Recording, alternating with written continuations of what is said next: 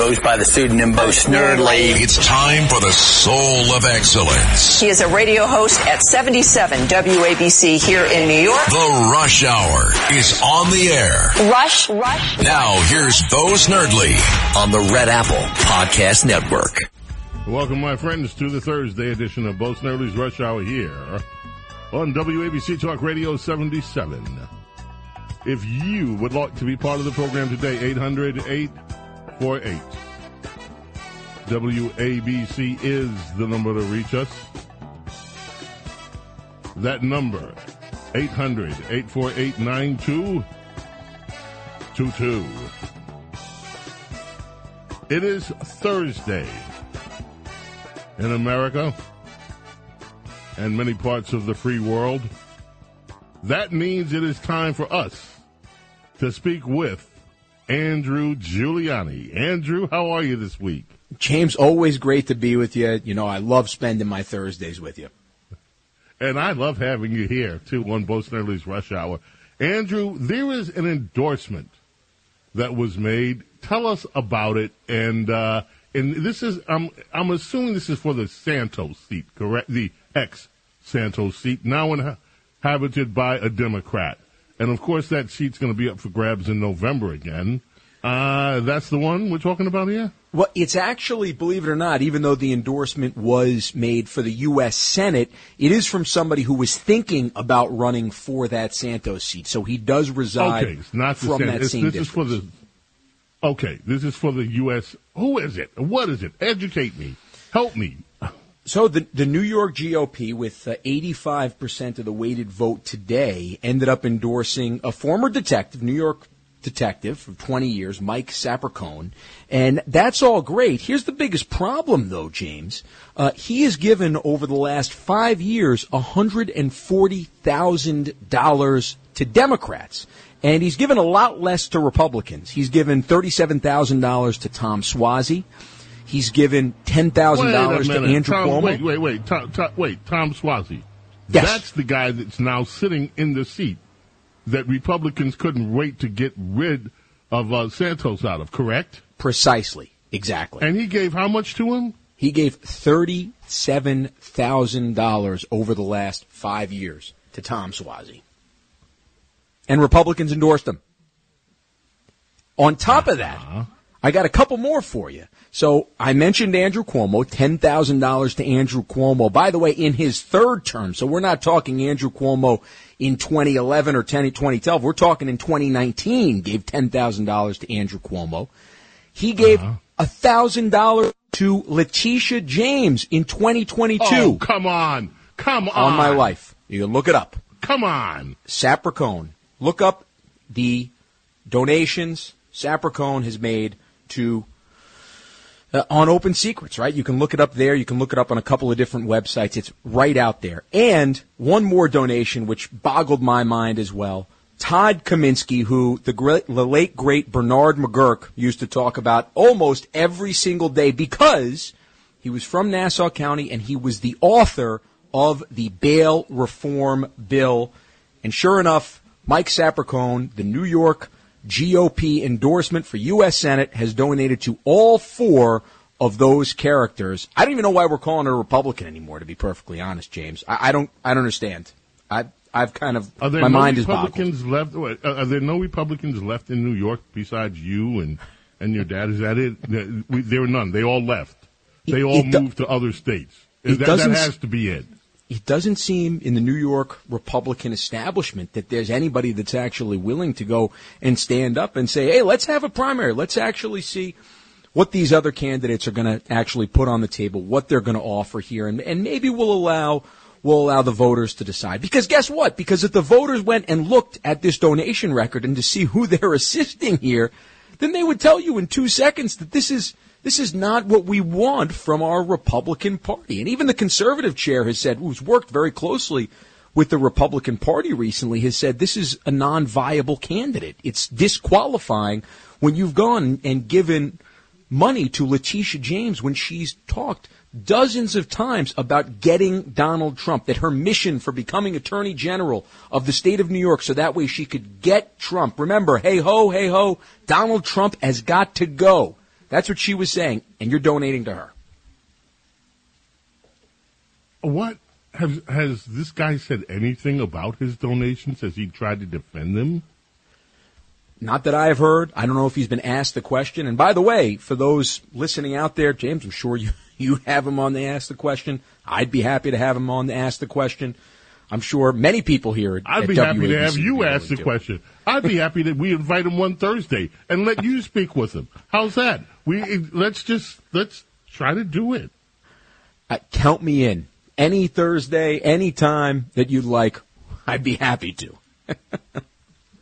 This is astounding. It is. Andrew, well, I'm seriously, my head is spinning. This is, what was the grand total of donations to Democrats?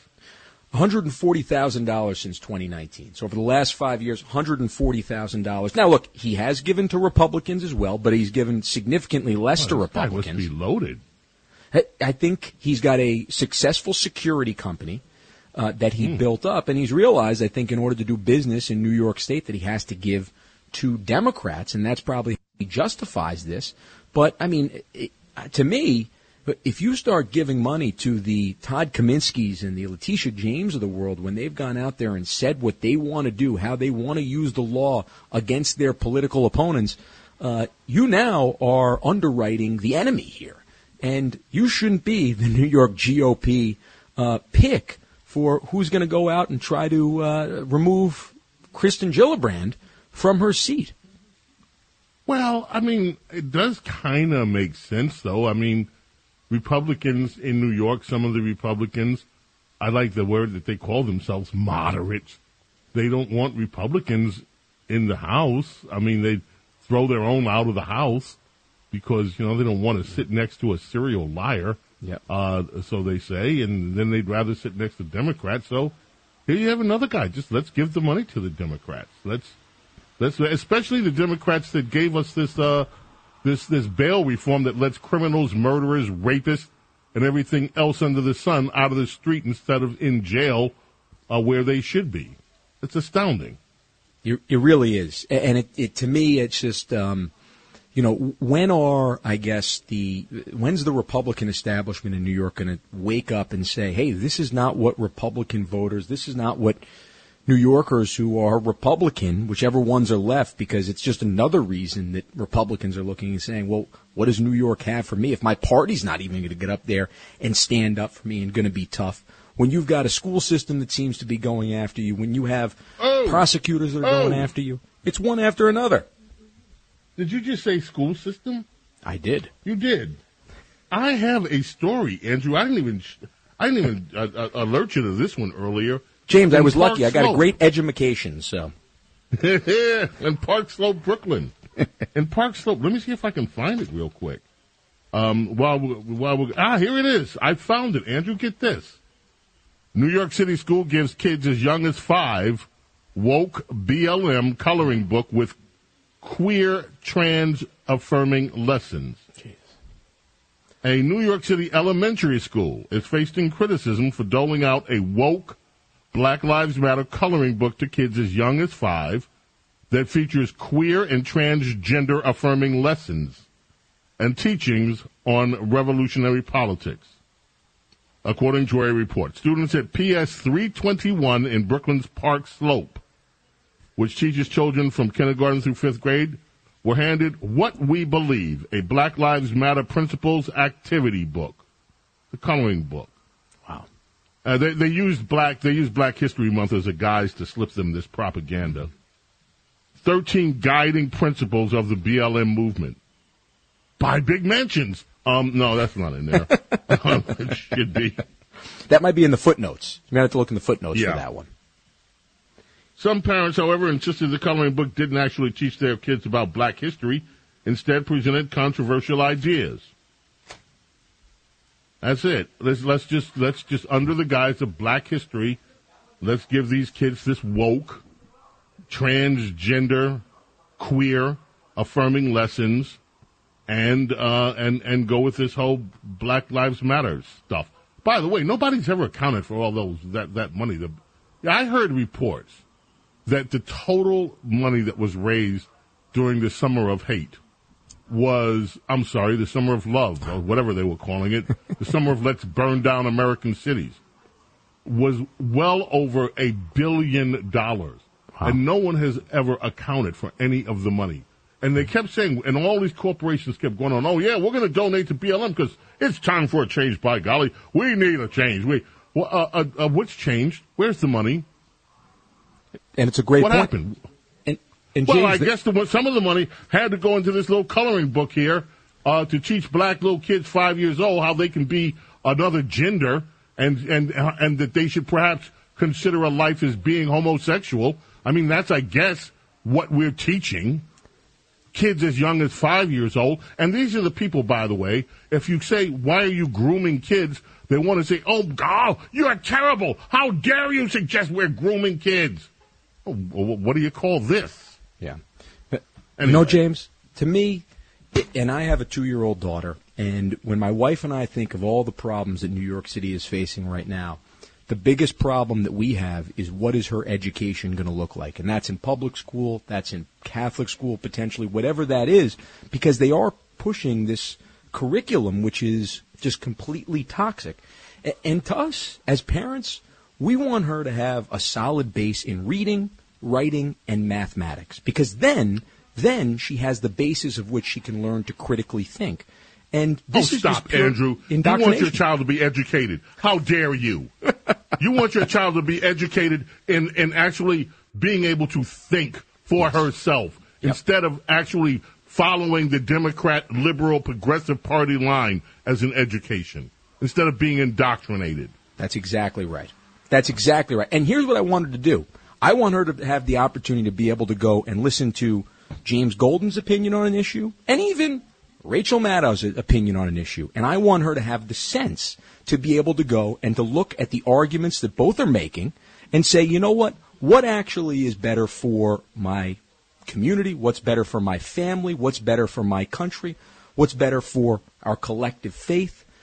Because if you actually give people the tools to be able to learn how to critically think, then guess what? You're going to have a better community, a better country, and sadly, our school system has been tearing that down over the last couple of decades, and it just seems like it's in hyperdrive right now. But this is a great example of it, a great example. Well, hey, if you want your kid to have a great education, apparently, stay away from Park Slope, Brooklyn, PS 321. And those of you parents who are unfortunate enough to have your kids in that school, perhaps you ought to, if you can afford it, consider getting them out in somewhere where they will not be indoctrinated and perhaps have a good education. New York City. You'll find this story today in the Daily BS. Blue City, a law allowing non-citizens to vote, ruled unconstitutional. What? A New York City law that would allow non-citizens to vote. Just wrap your brain around that. A New York City law that would allow non-citizens to vote in local elections was deemed unconstitutional by a state appeals court on Wednesday.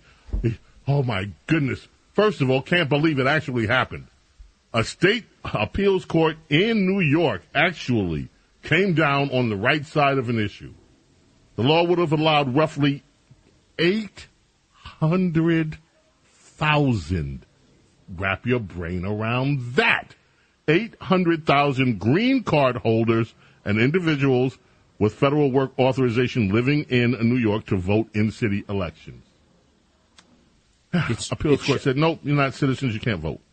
You know what, James? And here's the thing. First off, kudos to the judges that looked at this and said, this is unconstitutional. I can't believe it actually wasn't unanimous. I think it was a 3-1 vote where there was one vote that said this does not allow municipalities to be able to go and conduct their own elections. No, you can conduct your own elections as long as it's consistent with the New York State and U.S. Constitution. This is not consistent with the New York State Constitution because guess what? It says very clearly in the New York State Constitution that non-citizens cannot vote. Specifically, it says New York citizens can vote. And then what the city council tried to do here is they tried to have temporary residents, as long as you've been in New York City for 30 days, to vote. Well, James, you don't live under a rock, and neither do our listeners. What's been happening in New York here for the last year and a half?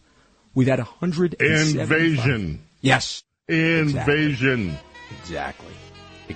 Andrew, let's take a break. And I want you to stay because I want to take some phone calls with you today, Andrew. Oh, I'm here. So stick around. All right, 1943.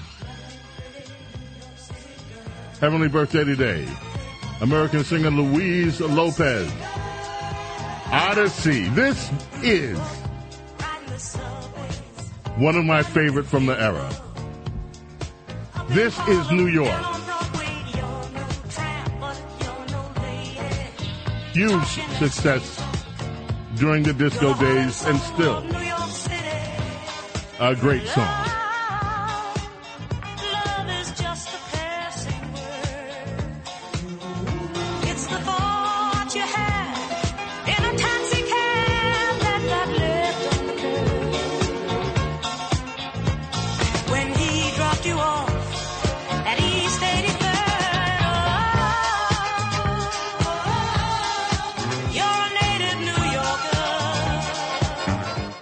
Handling legal matters is stressful. So, let the law offices of Frank Bruno Jr. provide you with the insightful counsel you deserve. The law offices of Frank Bruno Jr. has successfully handled thousands of cases for 25 plus years. They focus on elder law and estate planning, but are equipped to navigate you through all stages of family law and divorce to real estate law and probate. The law offices of Frank Bruno. Call 718-418-5000 or visit them at frankbrunolaw.com. That's frankbrunolaw.com. Frank Bruno. He's your numero uno. The Rush Hour is on the air. Attention Ditto Heads. Attention Bo Scouts. Rush on the Red Apple Podcast Network.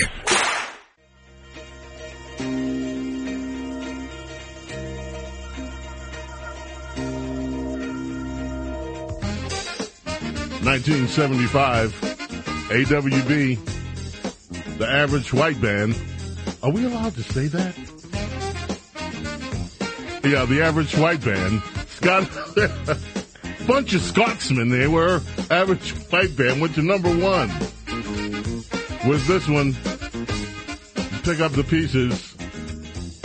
Their album AWB also scored huge. It was number 1 on the album chart. Funky thing, that. Yes, Andrew Giuliani. James, I guess all bands matter, huh? Oh, hey, I like that. All bands matter. Nice one. Hey, Andrew, where do you weigh in with this business with the Arizona prosecutor who's refusing to turn over the murder suspect that they're holding out there because the implication is that if we give him back to New York, he'll be roaming the streets in no time. We're going to keep him here. We're going to charge him. We're going to make sure that no matter what, this guy spends some time behind bars. What do you think about this? I think it's a legitimate concern, right? I mean, when you look at what's happened with Bragg over the last couple of years, she has a legitimate concern that for some reason the bail will be set too low, or maybe there won't even have to post bail or something like that, and the guy will be able to get out and then potentially flee the country. So I think it's a real concern. And to me, she's not saying that New York won't have an opportunity to prosecute. They will. She just wants to get the first crack at this to make sure that at least some justice is served. So Arizona goes first on this because he's in custody in Maricopa County. And then he ends up having trial in Maricopa County. He presents his defense. If he ends up getting convicted in Maricopa County, guess what? He still goes to New York and he actually has a trial in New York rather than under the fact that he's in jail, in prison. He's actually going to go in custody, in cuffs, versus potentially being left out in New York. And then the victims in Arizona, then they don't have potentially justice. They don't have the answers that they so seek. So to me, this just makes sense because she's looking at what New York has done and saying, hey, look, he might never, ever, ever actually have justice served. Let's go to Brooklyn. Robert, you are on the air. Andrew Giuliani and Bo Snerdley. Lucky you. Robert, what's on your mind this afternoon? Hi, Bo. Hi, Andrew. I just want to talk about what Andrew was saying, what Rudy was talking about before, about Mike Sapercone. It's a horrible, horrific pick. You didn't give one penny to Trump. But what I want to bring to the audience's attention, very important, Rudy said he endorsed Kara Castronova. Rudy also pointed out there are two candidates who are good, both Kara Casanova and John Eisen. But my concern is this classical, you have a rhino, if they split the conservatives, the MAGA people, if we split it between two people, Kara and Eisen, that could allow the rhino Sapricone to win. So I encourage Trump and Giuliani, both Andrew and Rudy, to support Kara Casanova. I think she's the better choice. She's been very supportive of the J-Sexers, and it's very important we get behind at least one conservative, not to split the vote. And that's very, very important. James, do you mind if I go on this for Go take it, bro. I'm listening too. I'm like, ooh, what's Andrew going to say about this? Well, to that point, here's what I suggest. I suggest that over the next month or so, that both Kara Casanova and Josh Eisen, and by the way, Mike Sapricone as well, can come to the defense of these things that we've said, of these facts that we've been able to go up through his past contribution history. And they can have an opportunity to present their case. So then that way New Yorkers can actually say, hey, you know what, I support Kara Casanova, or I support Josh Eisen, or maybe they'll say, you know what, I do support Mike Sapricone. But this shouldn't be a party boss's decision. This should be the collective choice of New Yorkers after they get all of the information. And this just seems to be like your traditional Albany deal, which gets done in the cloud of darkness, if you will, and New Yorkers are kind of foisted a candidate upon themselves, and they don't really know actually anything about the candidate until it's the general election, and then you look, well, is he going to be better than Gillibrand? I guess he'll be better than Gillibrand, maybe. Well, shouldn't we actually know from the very beginning who these candidates are? What do you say about that, Robert? What do you think, huh? Good idea? Yay? I hear, obviously this is America. People should have freedom to run. However, Trump and Rudy Giuliani should endorse the best candidate. Should endorse your candidate. Because Look, I love what Andrew says. Robert, I love your call. And I'm going to encourage you to call back, man. You are well informed. Love the call. Thank you. Let's head out to Mineola in Long Island. Hey, Jimmy, you're up. How are you? WABC, Bo Snerdly's Rush Hour. You got Andrew Giuliani, and you got Bo Snerdly. What's up, Jimmy? I'm thrilled to speak to both of you guys. Bo, I spoke to you a few times in the past. Andrew, hello.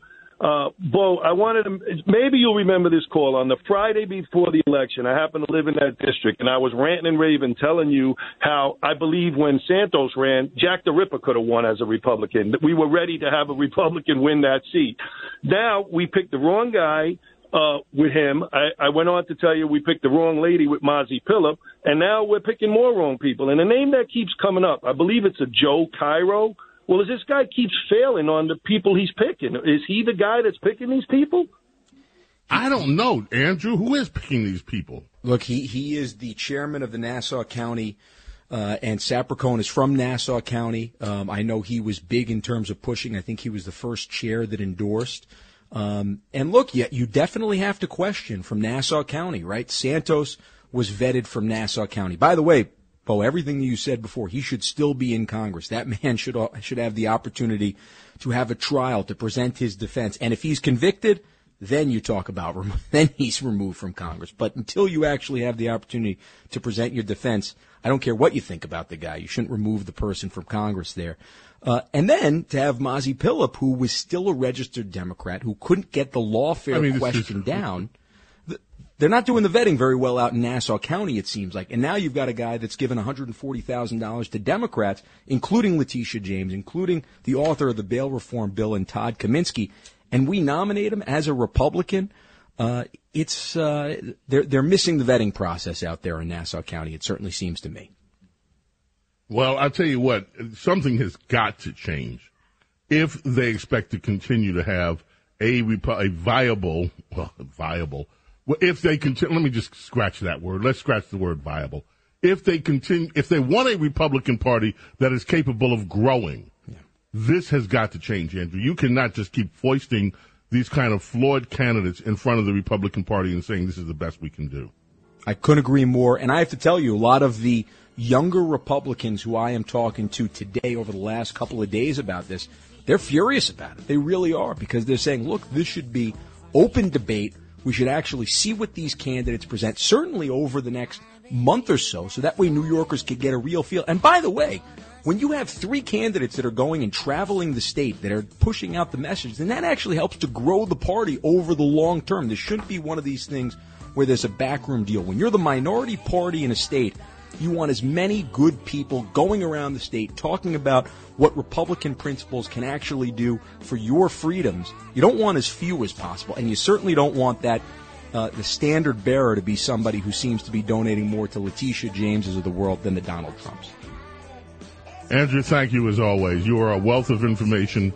Love the Andrew Giuliani segment on Thursday's Bo Snerdly Rush Hour. Thank you so much, Andrew. You're the best, James. Thank you. 2001, Macy Gay, included of the winners of the 43rd Grammy Awards. She won for this song. The first time I heard this woman's voice, I said, is this a joke? Has Donald Duck made a record? But no. And then I fell in love with this record.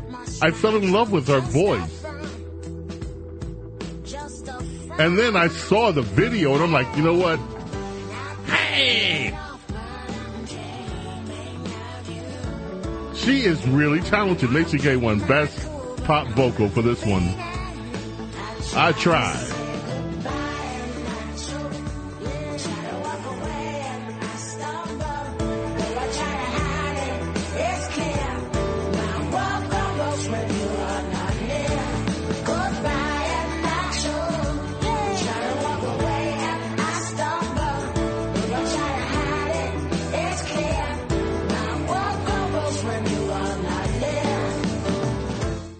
Rush. It's the Rush Hour with Bo Snerdly on the Red Apple Podcast Network.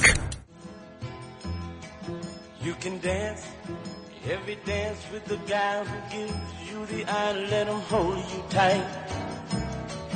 You can smile every smile for the man who held your hand neath the pale moonlight. But don't forget who's taking you home and in whose arms you're gonna be. So darling, say the last dance for me. There is a profound story behind this song.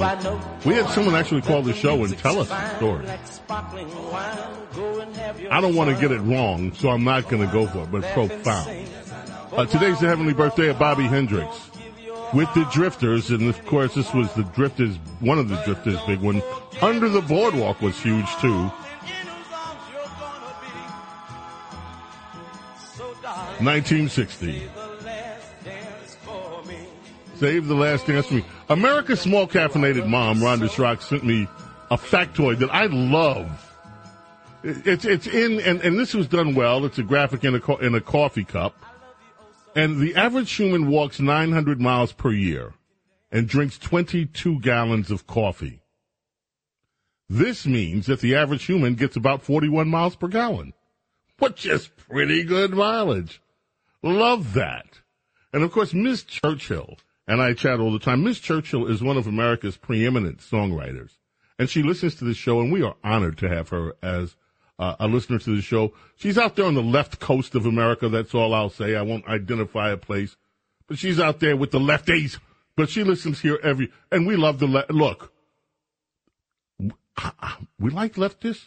We don't like your policies, but we love you too. You're American citizens. You're human. I love everybody.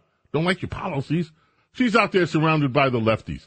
But anyway, she, actually, we've been chatting about the Odyssey song, Native New Yorker. And what an amazingly well-written song it was and it is, and how much it fit the era and how much we loved it. And we got that. And then the Countess of Conspiracy and I have been chatting about Michelle Obama.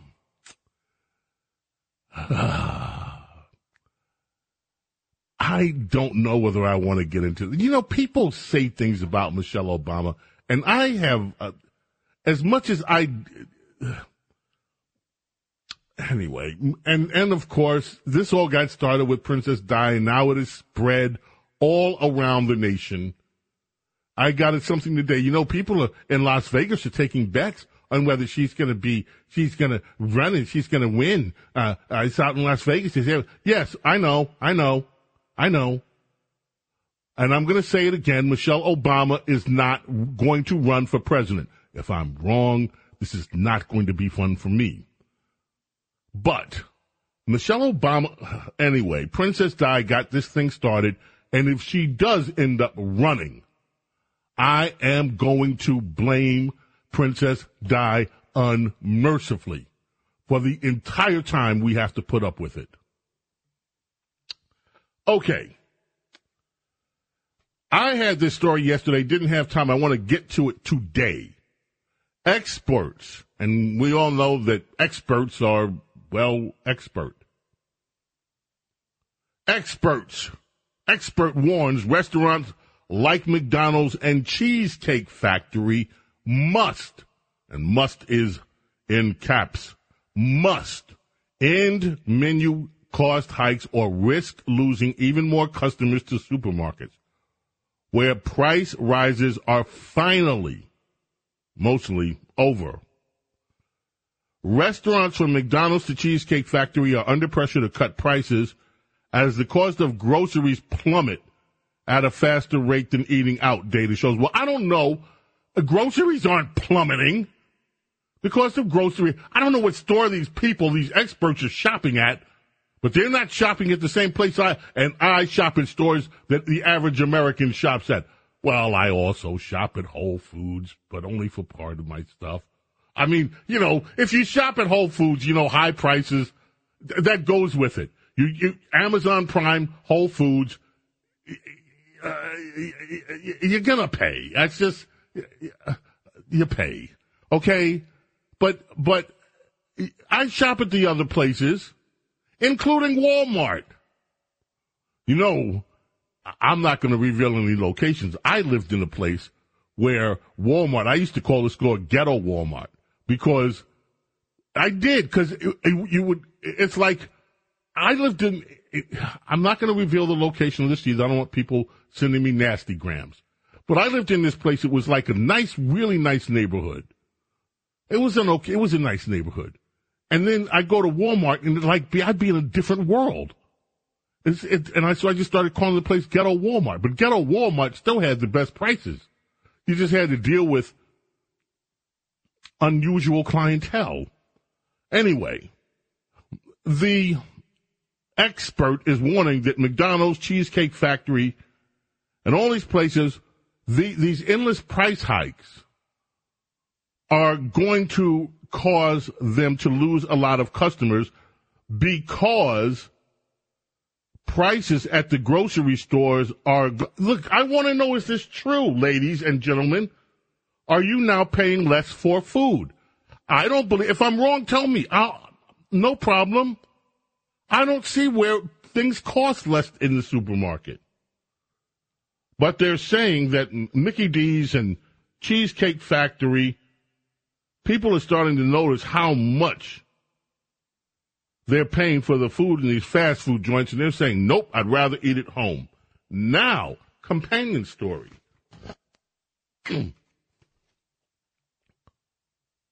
American food spending as portion of income hits more than a 30-year high. Americans are spending the highest percentage of disposable income on food since the 1990s as a result of sky-high inflation under President Joe Biden, according to data from the U.S. Department of Agriculture. Consumer average spending on food climbed to 11.3% of their disposable personal income. That was in 2022. I wonder what it is now. Food prices at home, the food at home prices rose about 5% in 2023. And that's on top of an 11.4% increase in the previous year. So overall, when you look at it, food prices up 16% just in the last year and a half. So this is the kind of stuff I hope Republicans can, I know this is wishful thinking. I wish I ran the convention sometime because I would have crime night. I keep thinking, if I were running the RNC, I would have crime night. I would have crime night at the Republican National Convention. The whole freaking night would be nothing but reports of crime in every city, every location. Every rape, by an illegal immigrant, every murder that was let out of jail by Soros prosecutors, all of it. The whole night would be nothing but the crimes that have been committed in America by not just illegal, because I'm not picking on illegal immigrants, but that's part of the invasion force. Got to say, I'm just doing stream of consciousness today. I thought about this thing last night, and I put a tweet out, and this is true. Let me ask the staff. I always love asking the staff a question. A little Ebonic there. Let me ask you. I'm going to start with my nephew down here. My nephew, right next. TJ, what was the largest invasion in the history of the world when you look at invasions? What was the largest invasion? D-Day. That's the answer I get from him. D-Day, largest invasion. Okay, Jonas. Jonas, by the way, is that young man I talked about the other day that came dressed for success. He's in training, and now they've elevated him to work on the Bo Snerdley program, which means his training's almost done. Because we don't train them when they're just skippies. Anyway, Jonas, I don't know whether or not you know history, but take a stab at it. What was the single biggest invasion in recorded history? I would have to agree with your nephew, D-Day. All right, fine. Diego, largest invasion in American history. Not just America, largest invasion. Largest invasion. What was it? He's thinking. My mic had a problem. Okay, what was it? Let's see. Was it in World War I? Nope. No. It was the Spanish conquistadors for the Aztec Empire. Okay. No, heck no. They didn't even have the troops today. No. Everybody thinks it's D-Day because D-Day was huge. And we have never had a war like that since. D-Day, huge. But guess what? D-Day pales in comparison to what has happened in your own country. Do you realize that in just 4 years, we have an invasion force in America of 7 million people? This has never happened in world history in any country on the planet. 7 million people, an invasion force. There is no government that could do the logistics, no military, on moving 7 million people into another country like this. America is the target, and we have the largest single invasion known to have occurred in the history of planet Earth, right here in America, under Joe Biden. And so, if I were running the RNC, I would do invasion night. I would contrast it with what happened at World War II. I'd bring out all those pictures of Ike and all those pictures of the strategy sessions. Ike sitting around with guys like Bernard Montgomery, General Patton, all of them. And then I'd just show everything that's happened at the southern borders and everything with the beast, bringing people up from Central and South America. And then I would let America be educated on the nature of the invasion. I would do crime night. I would do invasion night. I would do transgender and gender education night and surgery night. I'd do it all at the Republican convention. By the time I got through, there'd be no question that Democrats wouldn't be able to get elected the dog catcher. Oh, here's old Elvis. But I can't help. Y'all, I'm not making fun of your king there. That was you, Elvis the king, you know. You don't make fun of him. We're playing this for a reason. I always love this song, by the way. Don't you be telling me I'm making fun of Elvis.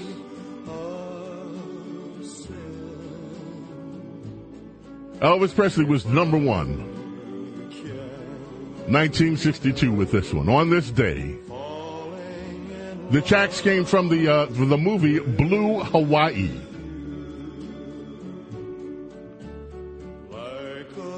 Rockahula Baby was the other side.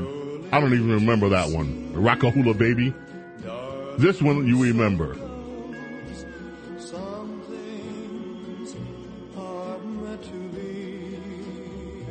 Time for us to check in with Lou Dobbs.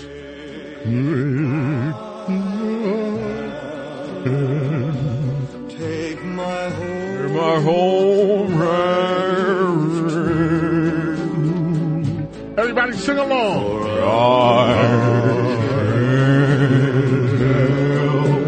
Falling in love with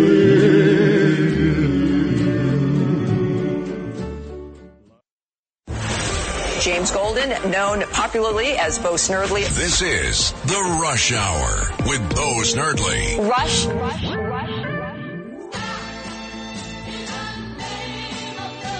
Music history, sad day, boy. Florence Ballard passed away on this day in 1976. Florence was on 16 of the 40 singles with the Supremes, including this one. She left in 1967. I never understood whether they kicked her out or she just left. I think they kicked her out. And they replaced her with Cindy Birdsong. She tried to sue them, lost the $8 million lawsuit. Poor thing struggled with alcoholism, depression. She was living on welfare. Florence Ballard was living on welfare when she passed away. The most successful girl group in history. Princess Di has another suggestion for us. A World on Fire night. Absolutely, Princess Di. I'm telling you, if I ran the RNC convention, these people wouldn't get a break. I'd do crime night, invasion night, TG and gender night, pocketbook night, where we go into the grocery stores and talk to people about the average Americans. Nothing, no politicians. The average Americans talking about what it's like going in the grocery store. My convention wouldn't be about a bunch of boring-ass politicians all sitting up the same old wah, wah, wah, wah, wah. They'd be talk to the people about what they're experiencing. Do a convention for the American people, by the American people. And I would sure do it. By the way, D-Day was the largest amphibious invasion known to man, but the Nazis had the biggest invasion with Operation Barbarossa when they sent 3.8 million of their little Nazis over to Russia, where they got their butts kicked and froze to death. Now, you think about that. 3.8 million Nazis in Russia. And that isn't about half the size of what has invaded the United States since Joe Biden took office. Think about that. That would be the highlight for Invasion Night. It's time. Let's do it. James Golden, a.k.a. Bo Snerdley, presents Rapid Phones. We're going to start with Jerry in Edison. Get right to it, Jerry. Yeah, hi, Bo. I think it's time that a red state prosecutor, attorney general from maybe Montana, for example, would try to say this is election interference and see if 12 out of 23 of those grand jurors find it. It's up to the grand jury. It's not us or you or me making that statement. It would be a grand jury find them. And that would take away the legitimacy. Right now, it looks like they're legitimate prosecutions because no one is saying you're interfering with our state law. It's a federal election, but it's under state law. Somebody should try it out. See. I couldn't agree more. I could not agree more. It's time for red state prosecutors to jump in it. Let's go to Rick in Mount Vernon. Got to do it quick, Rick. Yeah, James, I got so much to say, but let me say this real quick. I'm watching C-SPAN, so it's Black History Month. I learned about the Tuskegee Airmen. I learned about the Buffalo Soldiers, so I knew all that. So a guy's on there. He's an author. He wrote a book. Black guy wrote a book. He's a professor at a college. He wrote a book. What do white Americans owe black Americans? So I called in, and I told him I'm a white guy. I don't owe you nothing. Let me explain something to you, mister. You're a young man. You're a young man. You don't remember 1965 Great Society programs. $25 trillion later that was spent primarily on African Americans, if they don't want to be called that. I'm an American. I don't know what anybody else is. I'm an American. Who cares what my color is? But let me tell you, I told this fella, I'm going to give you the benefit of the doubt because you're a young man. But let me tell you, go look at your history books and see the kind of people who died in the Civil War, along with black men who fought in the Civil War. I love you, Rick, from Mount Vernon. And you have to call us back and you got to finish. This was good. We got to go. May God bless and protect each and every single one of you, your family, your loved ones. Love and gratitude for your being here with me and allowing me to be with you. God willing, we're back tomorrow for the Friday edition of Bo Snerdly Rush Hour. Until then, adios.